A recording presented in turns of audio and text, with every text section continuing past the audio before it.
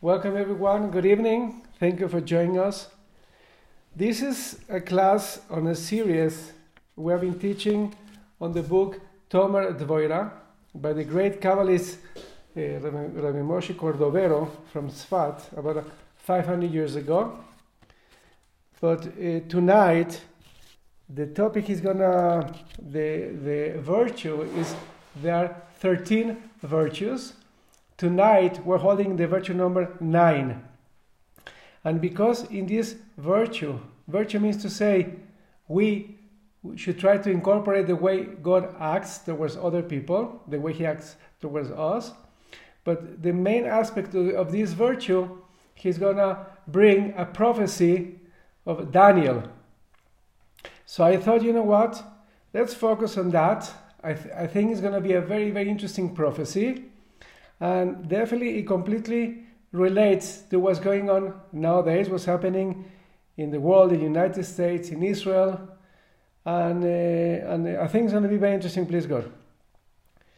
Daniel, it's one of the last prophets. He lived in between the destruction of the first temple and the rebuilding of the second temple.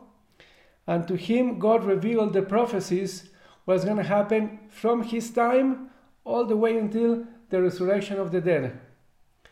Actually, his prophecies are very cryptic, very hidden. It's not so simple to understand what he says.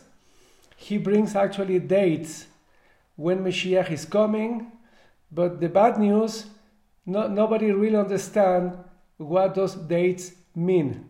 Even the great commentaries, Rashi, Ramban, and even the more recent ones, they try to understand and decipher what are the dates of Daniel, but so far nobody has succeeded in really come exactly to the date when Mashiach is coming. But one thing we can see, we're going to speak about it tonight, at least as we see what's unfolding in the world, we're going to see we're getting very, very close.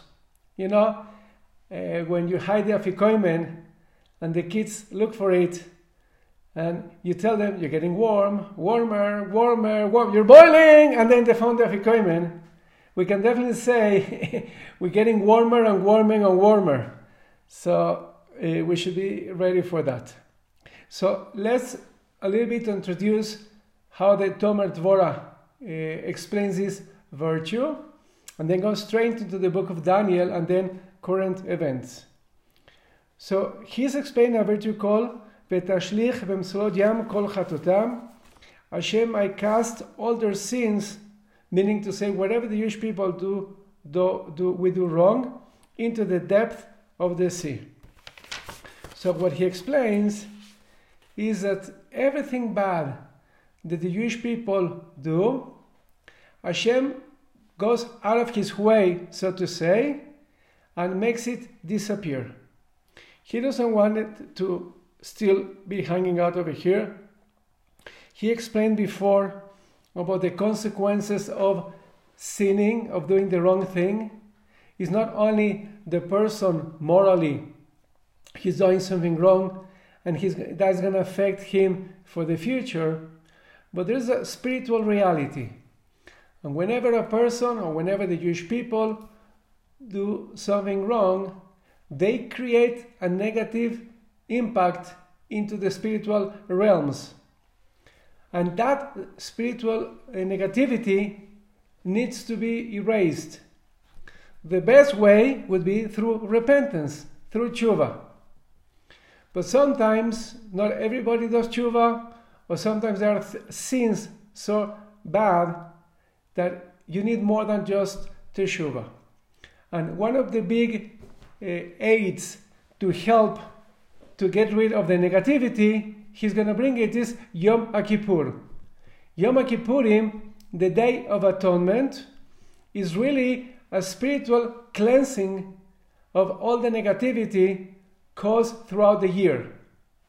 And nowadays it's very sad. Hopefully soon we'll go back to the temple.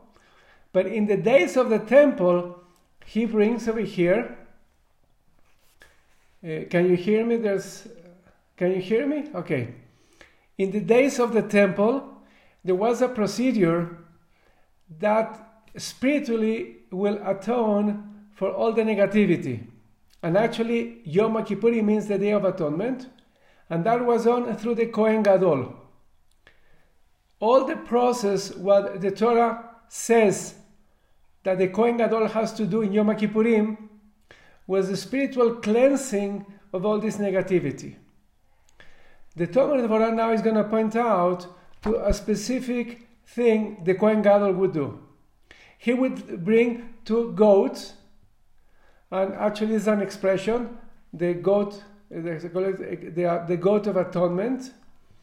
You say, I know in English you have a different word for it, but it really, in Hebrew, the content, even in Spanish, is called that goat that expiates, that atones for all the negativity.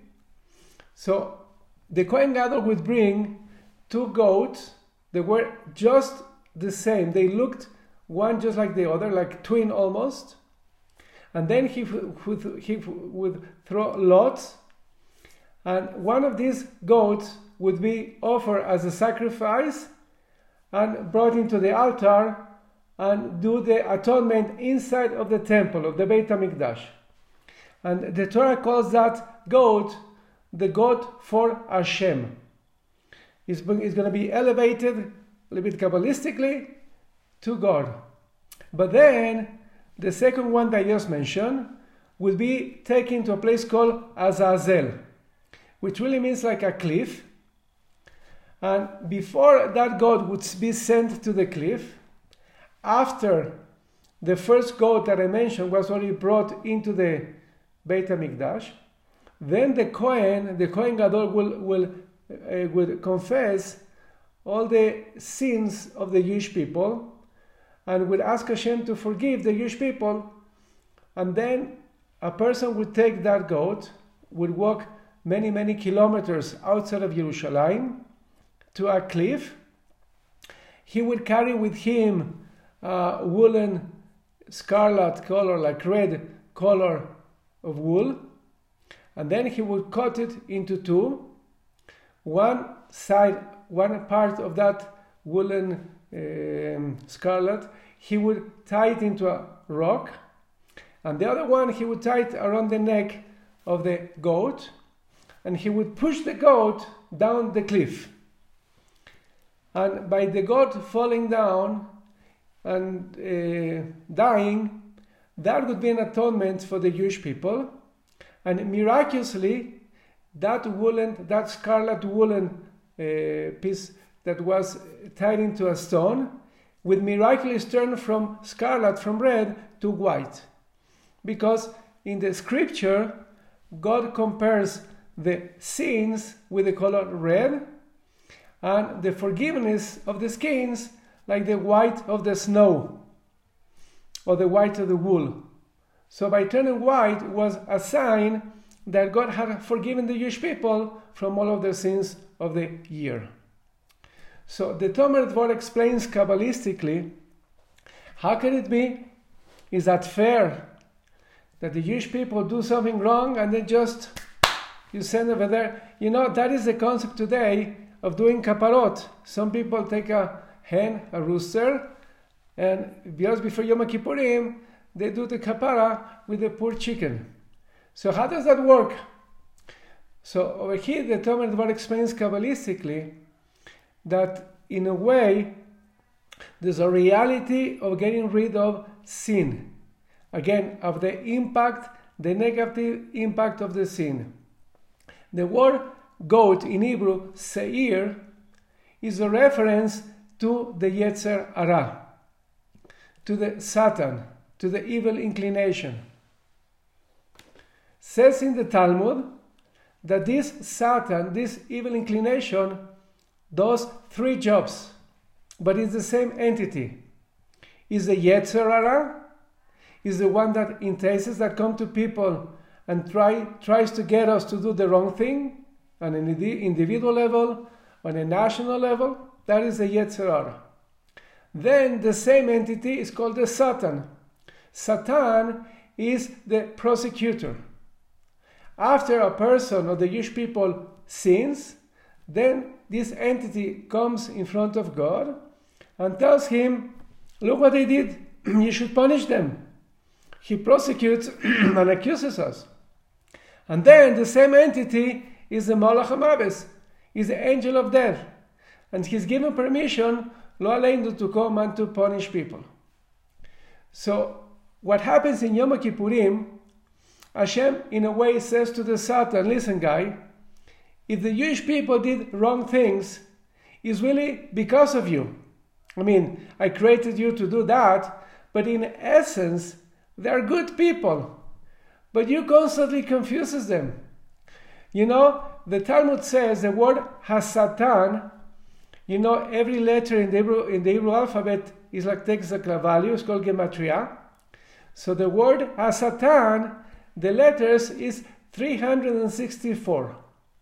Says the Talmud, the average year, the solar year, we know, is 365 days a year. So the Talmud says the word Hasatan is 364 because one day a year he cannot act. That is Yom Kippurim. We are free from him. So God tells him in that day, his holiday, you know what? Go and take for you a korban. Take for you a sacrifice.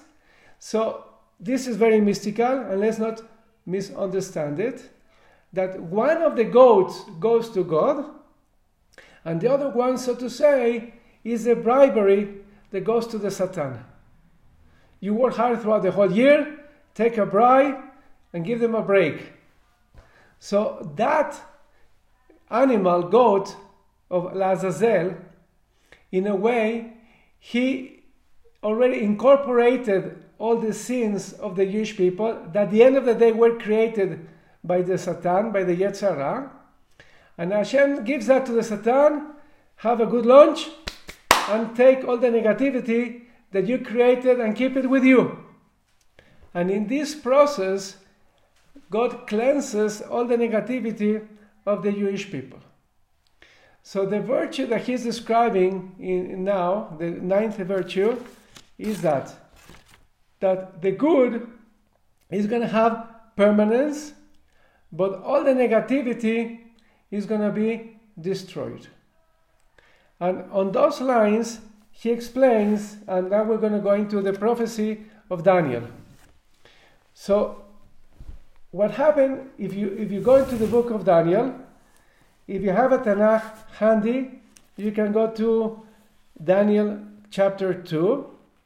If you go to the ArtScroll Tanakh, I'm going to tell you the page 1779. So just to introduce to you what happened with this prophecy. We're dealing with the king Nebuchadnezzar. Nebuchadnezzar was the king of Babylon. He is the one that destroyed the first temple and brought to exile the Jewish people. He was a very powerful king. He conquered the whole Middle East over there and north of Africa, and he became very, very powerful, and he ruled over the entire world. One night he had a dream, just like in the story, the famous story of Joseph, that Pharaoh had a dream. So but he also, Nebuchadnezzar, had a dream. And when he woke up, he was very, very moved, very anguished, very disturbed, because he knew this dream was a very deep dream. But two things. First of all, he couldn't even remember the dream. And secondly, obviously he didn't even know the meaning of the dream. So just like Pharaoh did in the famous story with Joseph, Nebuchadnezzar called all his advisors. So they bring over here the necromancers and the magicians and the astrologers and the wise people, everybody. And he tells them, listen guys, I have a dream, but I don't even know what was the dream, and I don't know the meaning of it. So you need to come and tell me what was the dream and what was the meaning of the dream. If you do that, I'm going to give you wealth and honor and power. You're going to be unbelievably great. And if you don't, I'm going to cut you into pieces. You and your families, everything's going to be lost. Everybody panicked. So they told him, listen, king, tell us the dream, and we'll tell you the meaning of the dream. So then Nebuchadnezzar told them, listen, guys, don't play games with me. You're going to sit with this king, you couldn't play any games. Don't be wise, don't be smart. Tell me the dream, and tell me the meaning of the dream. And they again tell him, listen, nowhere in history, it never happened before that somebody expects somebody else to know what they dreamt. You have to tell us the dream, and then we're going to come with explanation. And he said, listen, I already told you, I don't even remember the dream. So either you tell me the dream and the meaning, or your days are counted. Everybody panicked. Nobody knew what to do. And he started killing one by one after the other, all these people. By then, Daniel, he was a descendant of King David. And on parenthesis, the Talmud says, if Mashiach would be like somebody that already died, to whom he would be like? And says the Talmud, like Daniel. He was an unbelievable person, unbelievable prophet. I highly recommend follow the book of Daniel. It's very, very interesting. So he was a descendant of King David, that when the first temple was destroyed, he was taken in captivity into Babylon, and him, together with other great tzaddikim, Hananiah, Mishael, and Azariah, they were all taken to be people in the court of Nebuchadnezzar. And they knew about the dream, and they were about to be called to tell the king the meaning of the dream. So they fasted, and they dived into Hashem, please Hashem, what are we going to do? And Hashem, on his mercy, he told Daniel the dream and the meaning of the dream. And this dream is unbelievable, not only because of Nebuchadnezzar. This is going to take us from then up until the end of history. So let me read to you just this part of the dream and the meaning of the dream. It's unbelievable.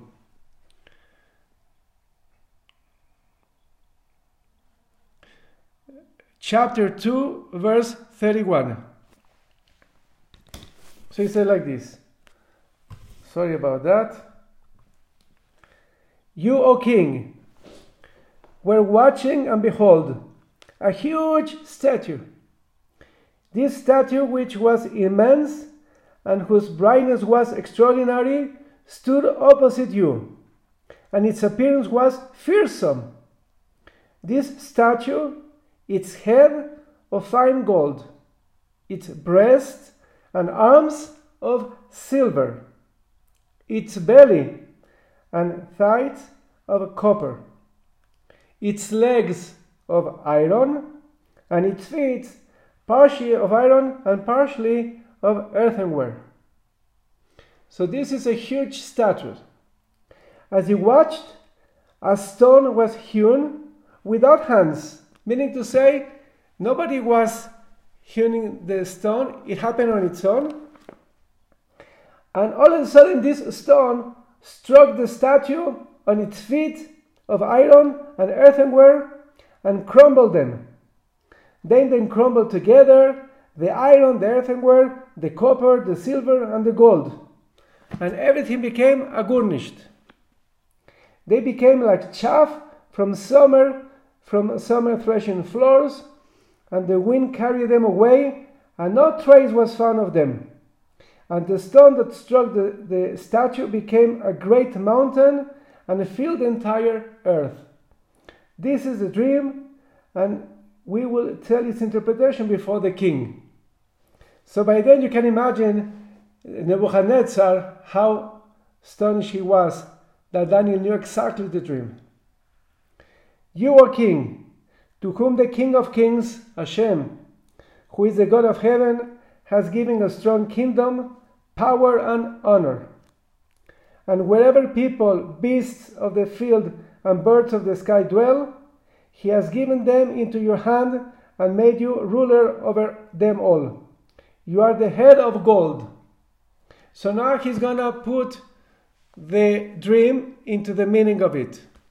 The statue had a head of gold. Who is that? What does that represent? That is you, Nebuchadnezzar and Babylon. You are the head of gold, but after you will rise another kingdom, inferior to you. And then a third kingdom of copper. So just like the metals, the value diminishes. So the kingdoms coming after Babylon will be also of a lesser quality than yours. Then a third kingdom of copper, which will rule the whole earth. Then a fourth kingdom will be as strong as iron, just as iron crumbles and flattens everything. And as iron shatters all this, it would crumble and shatter. The feet and the toes that you saw, partly of potter's earthenware and partly of iron, it will be a divided kingdom. I will explain all this in a minute, please God. And we'll have some of the firmness of iron, just as you saw iron mixed with clay, like earthenware. As for the toes, partially of iron, partially of earthenware, part of the kingdom will be powerful, and part of it will be broken. That you saw iron mixed with clay like earthenware, they will mix with the offspring of men, but they will not cling to one another, just as iron does not mix with earthenware.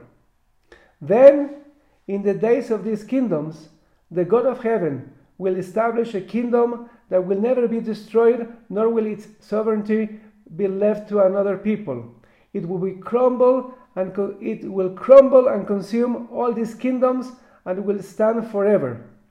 Just as you saw that a stone was hewn from the mountain, not by human hands, and it crumbled the iron, the copper, the earthenware, the silver, and the gold, so has the great God made known to the king what will happen in the future.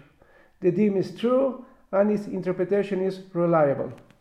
Then I won't continue. You can take a look over there how Nebuchadnezzar was blown away by Daniel. He gave him honor and money and everything. So what is the meaning of this dream? And why to use these different metals? The Maral of Prague, the great Kabbalist also of the 16th century in Prague, the one that is alien, that he built a golem, a human being, he explains, he has many books on many topics. One of them is on Hanukkah. And over there he brings this midrash, and also further in the book of Daniel, he also has a prophecy related to the same four kingdoms and then the fifth one. So the Maral of Prague explains, based on a midrash and the oral Torah, that if you go to the beginning of the book of Genesis, at the very, very beginning, in the verse number 2, you're going to find over there that it says, Breshit bara Elokim et hashamayim v'et haaretz. At the beginning, God created the heavens and earth.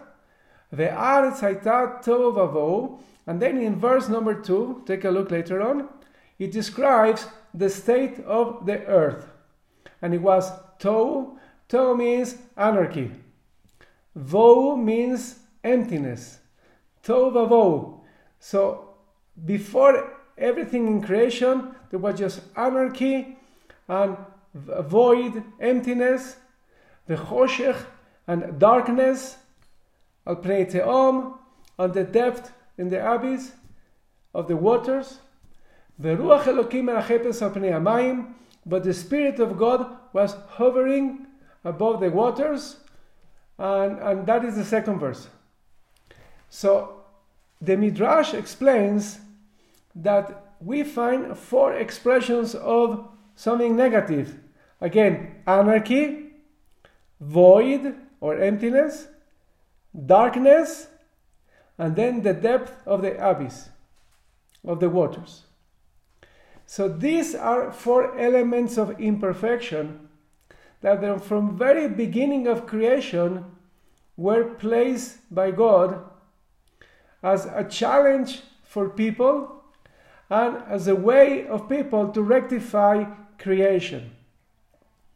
And if Adam, Rishon, and Eve, they would have not eaten from the forbidden fruit, they themselves would have rectified these problems. Take a look how it says in the Garden of Eden, there were 4 rivers. They were coming out of the river in the root of the Garden of Eden. So these rivers that came out of the Garden of Eden represent those 4 imperfections. They could have been fixed by Adam and Eve, but they didn't. The only one that started bringing anything into rectification was Avram Avinu. And from Avram came the Jewish people. And from the Jewish people, they went into the land, and then they had kings. And King Solomon, King Shlomo, he built the first temple. And when he built the first temple, there was the glory of the world. It was unbelievable. Everybody could see God, could completely believe and know that there's a God and he's running the show. And that could have been the final rectification of the world, what we would have called the Mashiach, and that's it. Everything would be nice forever and ever. Happy ending.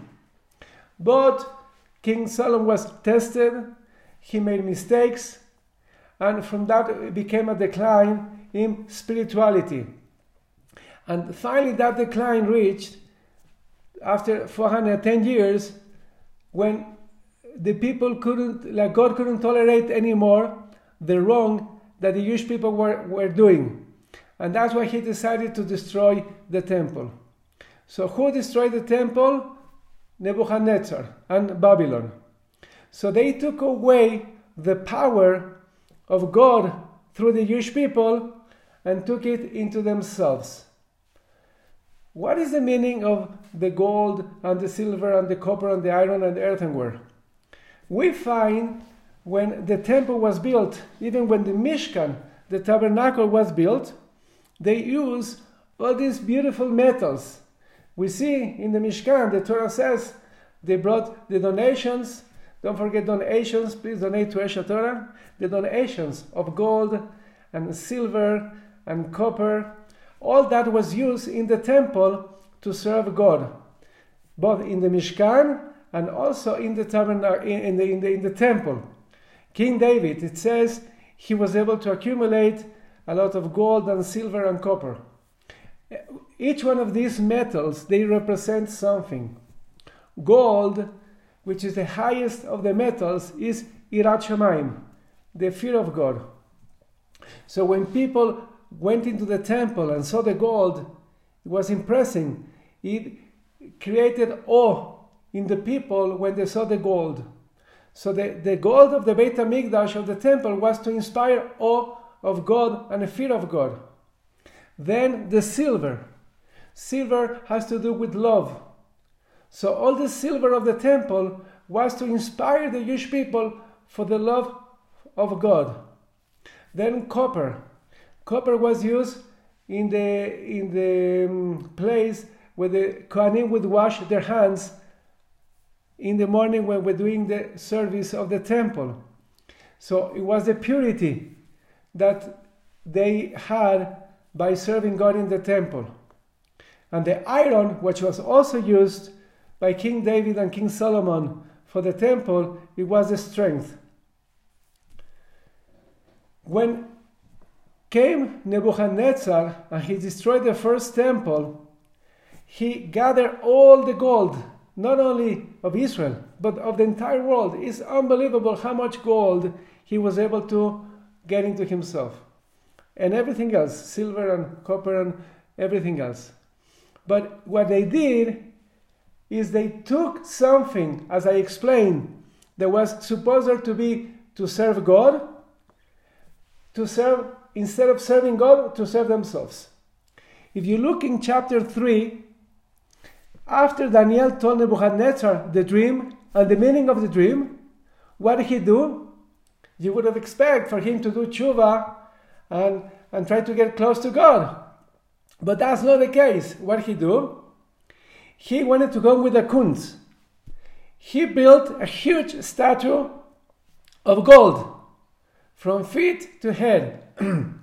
And he forced everybody to bow down to his statue. He thought, oh, I'm going to be clever, more clever than God and Daniel. He thought, if in the dream I'm the head of gold and everything is going to get crumbled, maybe I'm going to make a whole statue of gold, not only the head, and that is going to give Babylon endurance, and my kingship will endure forever. I'm going to make everybody bow down to the gold, to the statue, to me. So the first of the empires, the exiles, they took the gold, they took the fear of God, and instead of fear of God, they tried to make it into the fear of people, of Babylon and Nebuchadnezzar. And that actually led, says the Talmud, for the decree of God to let Haman in the next empire to make a decree to exterminate the Jewish people. Says the Talmud, what did the Jewish people did wrong to deserve to be exterminated by such a harsh decree of a man? And the Gemara says, because they bowed down to the statue of of Nebuchadnezzar. Instead of having fear of God, now they bent to the fear of a person, to the gold of Babylon. Then it came Persia. Persia took over from Babylon. And that was the story of Purim with Ahasuerus. What was the nature of Persia? Pleasures, physical pleasures. Look at the book of Esther, the scroll of Esther, Megillat Esther. It describes what the Persians were all about. Ahasuerus, just into money, into pleasures. How did he choose his wife, the queen? He made a contest, Miss Universe. And he took the most pretty lady to be his wife. I mean, that's how you choose a queen, just because she looks pretty to you? She didn't ask if she came from royalty, if she had the qualities to be a queen. No! She was a pretty girl. Let her as a queen. So that was Persia. So going back to the silver of the temple. The silver represents love of God. But you can channel that love of God, and instead of being love of God, it became love of physical pleasures. And that is Persia. And the second reason why, says the Talmud, the Jewish people initially, it was decreed that a man can make a decree to exterminate the Jewish people. One was that they bow down to the statue of Nebuchadnezzar. But the second one was that they went to the meal that Ahasuerus made a banquet. And they should have not gone. Actually, Mordechai told them, don't go to that banquet. Everything is just to get you to do the wrong thing. But they didn't listen to Mordechai, and they went to the banquet. So those two sins together, they were the cause of the decree of Purim of Haman. But then, as we know from the book of Esther, the scroll of Esther, the story of Purim, the Jewish people did tshuva through Mordechai, through Esther.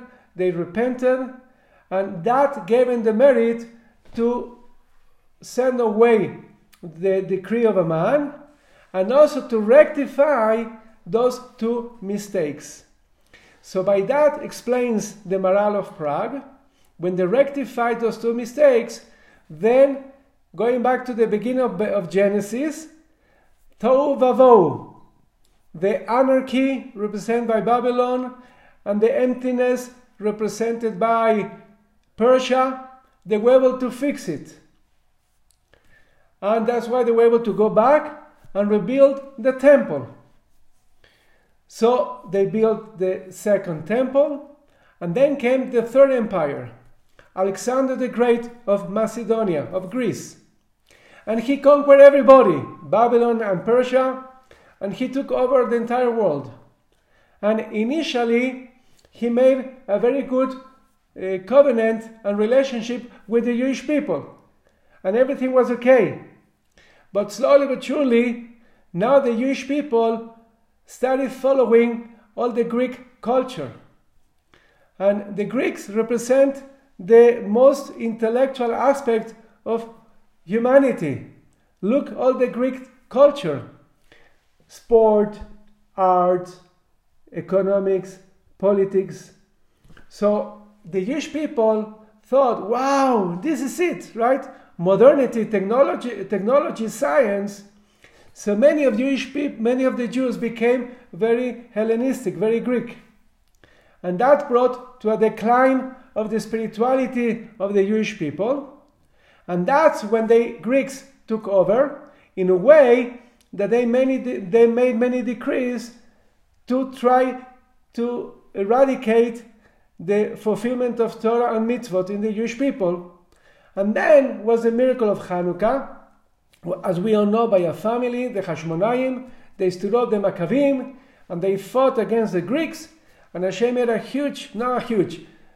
hundreds of huge miracles, and unbelievable. Very few Jews were able to defeat hundreds of thousands of powerful Greeks. And with that, they were able to fix that mistake. Going back to the verse of Genesis, the third element of negativity is called choshech, darkness. Because the Greeks came with a culture that it seems to be very enlightening. But the problem with that culture is, it's very nice. Art and sports and all that is very good. But when you use that against spirituality, then it becomes darkness. When you make the goal of life to make money, when you make the goal of life just sport or art or anything as a goal, but not as means for something higher, then it becomes darkness. So by the Maccabim, the Hashmonaim conquering the Greeks, they were able to rectify the darkness of Greece. And there was a third element, as we say in the verse, Tov, Vavov, Choshech. Anarchy, void, and darkness. The Jewish people were able to rule for a period as the Hashmonaim became the kings of the Jewish people in the time of the Second Temple. And then it started the Machlekes, Gewalt. That is the worst of the worst. When one starts fighting against the other. Two of the descendants of the Hashmonaim brothers, they fought who should be the next king. And one remained in Jerusalem, the other one was outside of Jerusalem.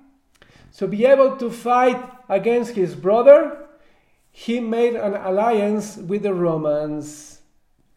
And together with the Romans, he went and fought his brother, and he is the one that brought the Romans into the land of Israel. And once the Romans went in, they came to stay.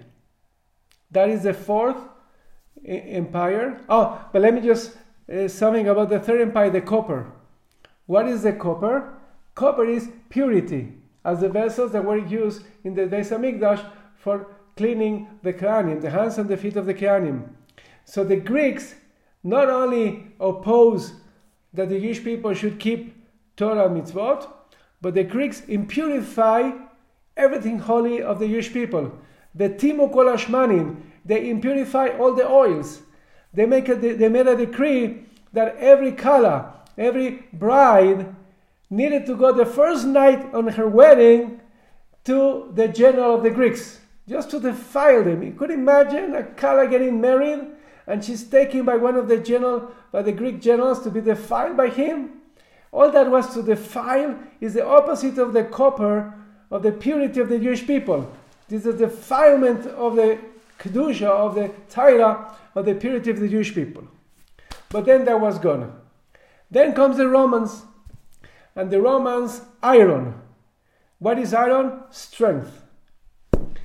The Romans weren't that very educated, not like the Greeks.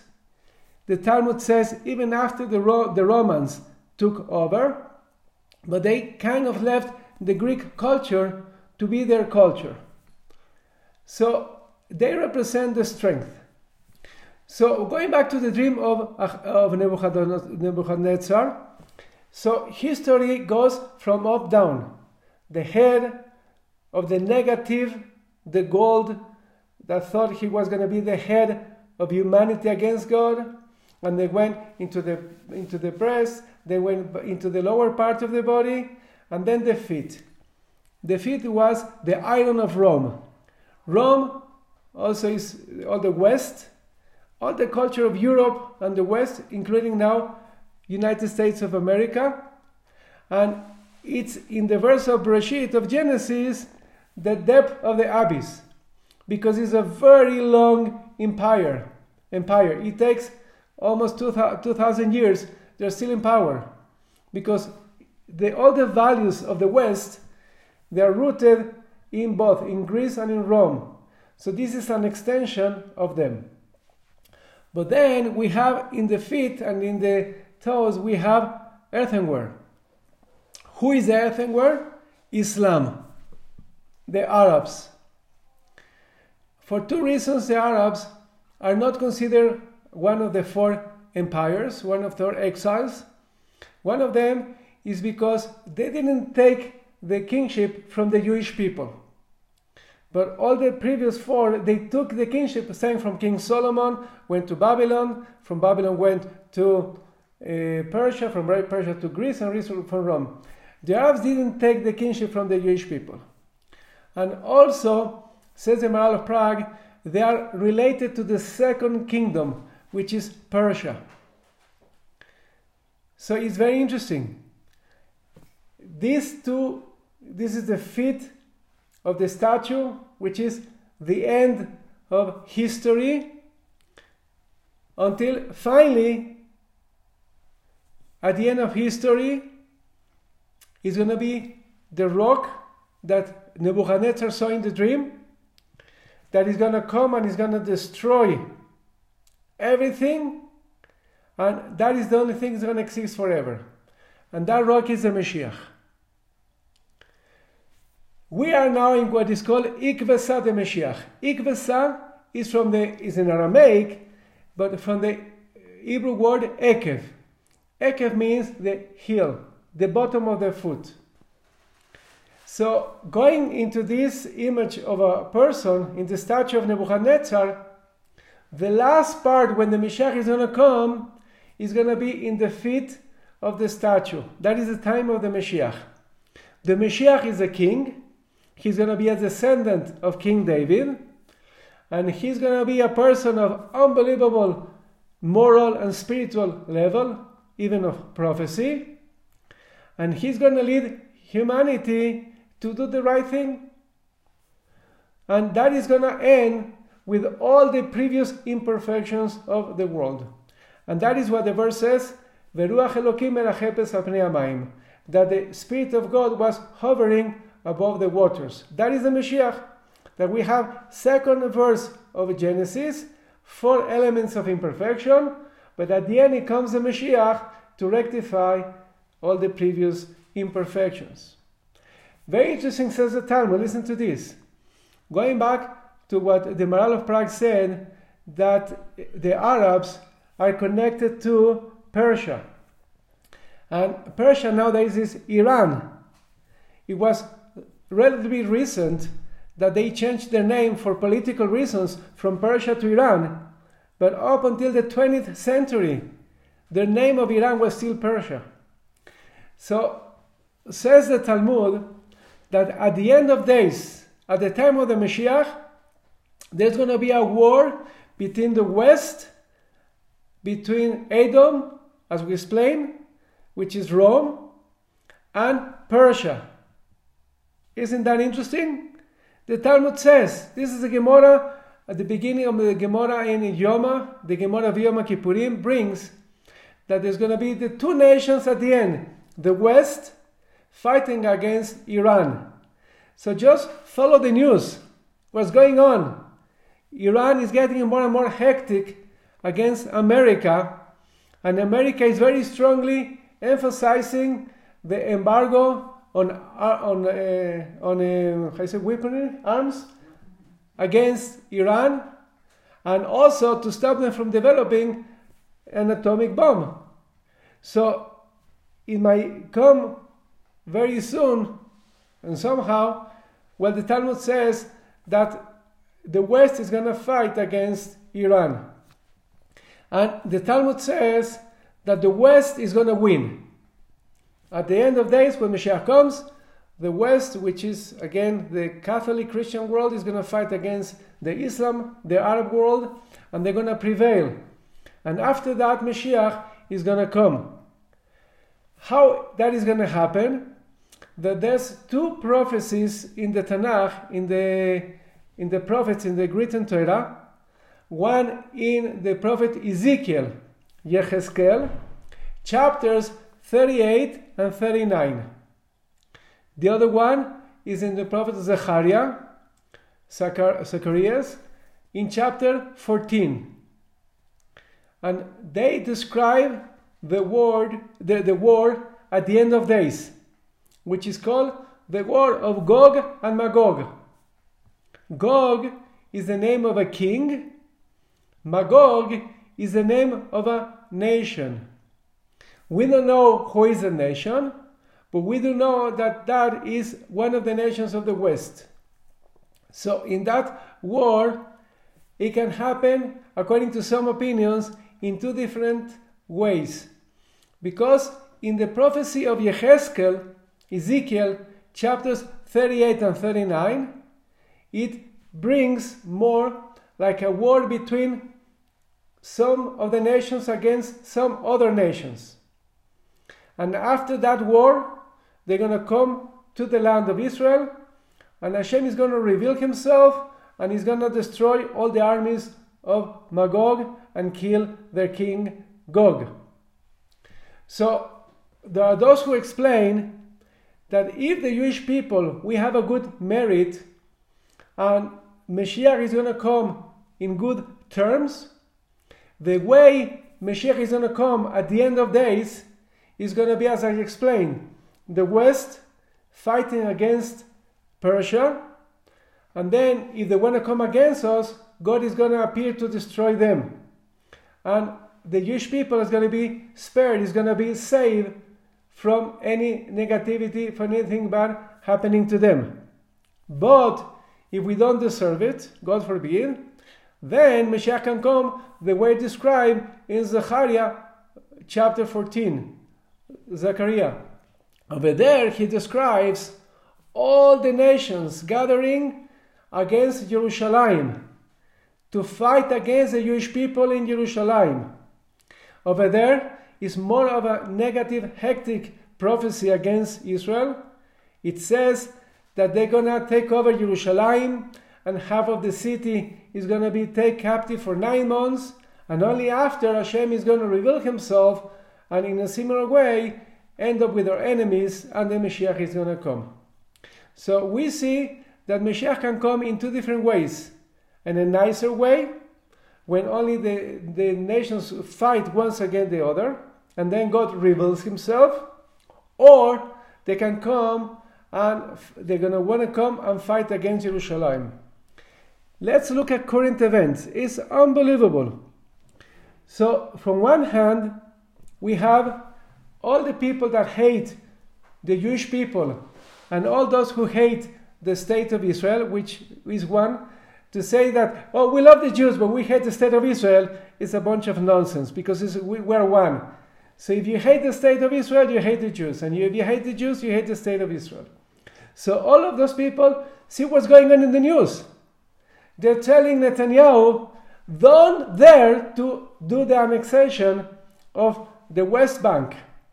If you do an annexation of Jerusalem, the East Jerusalem, and the Jordan Valley and all that, we're going to come against you. So we see the enemies of Israel standing against Israel as the prophecy of Zechariah. From the other hand, in our side, we have so far Trump as the President of the United States taking sides with Israel. But what we see lately, the way I perceive it, is the current events are developing like a pendulum. Why? Because Israel is going better and worse depending how the world relates to Israel. Can you hear me?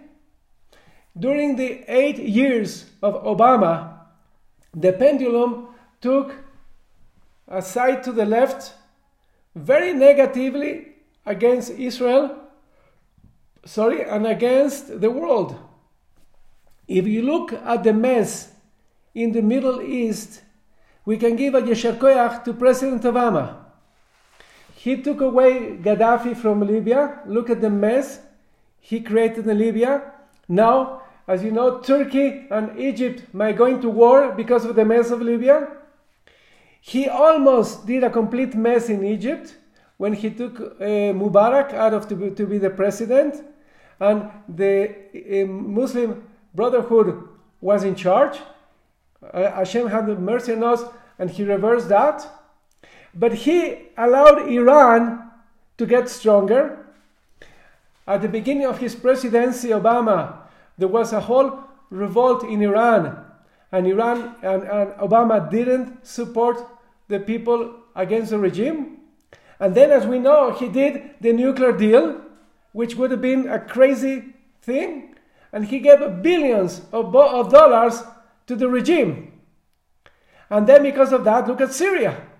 Look at the mess of Syria. How many people died? How many people went out of Syria? That is a big yesher koach to Mr. Obama.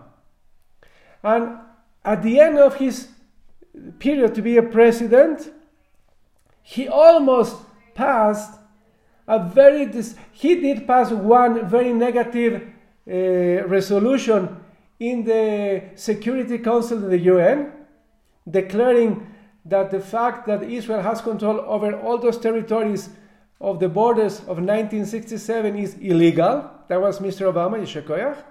And then he wanted to make a second resolution, would have been even worse.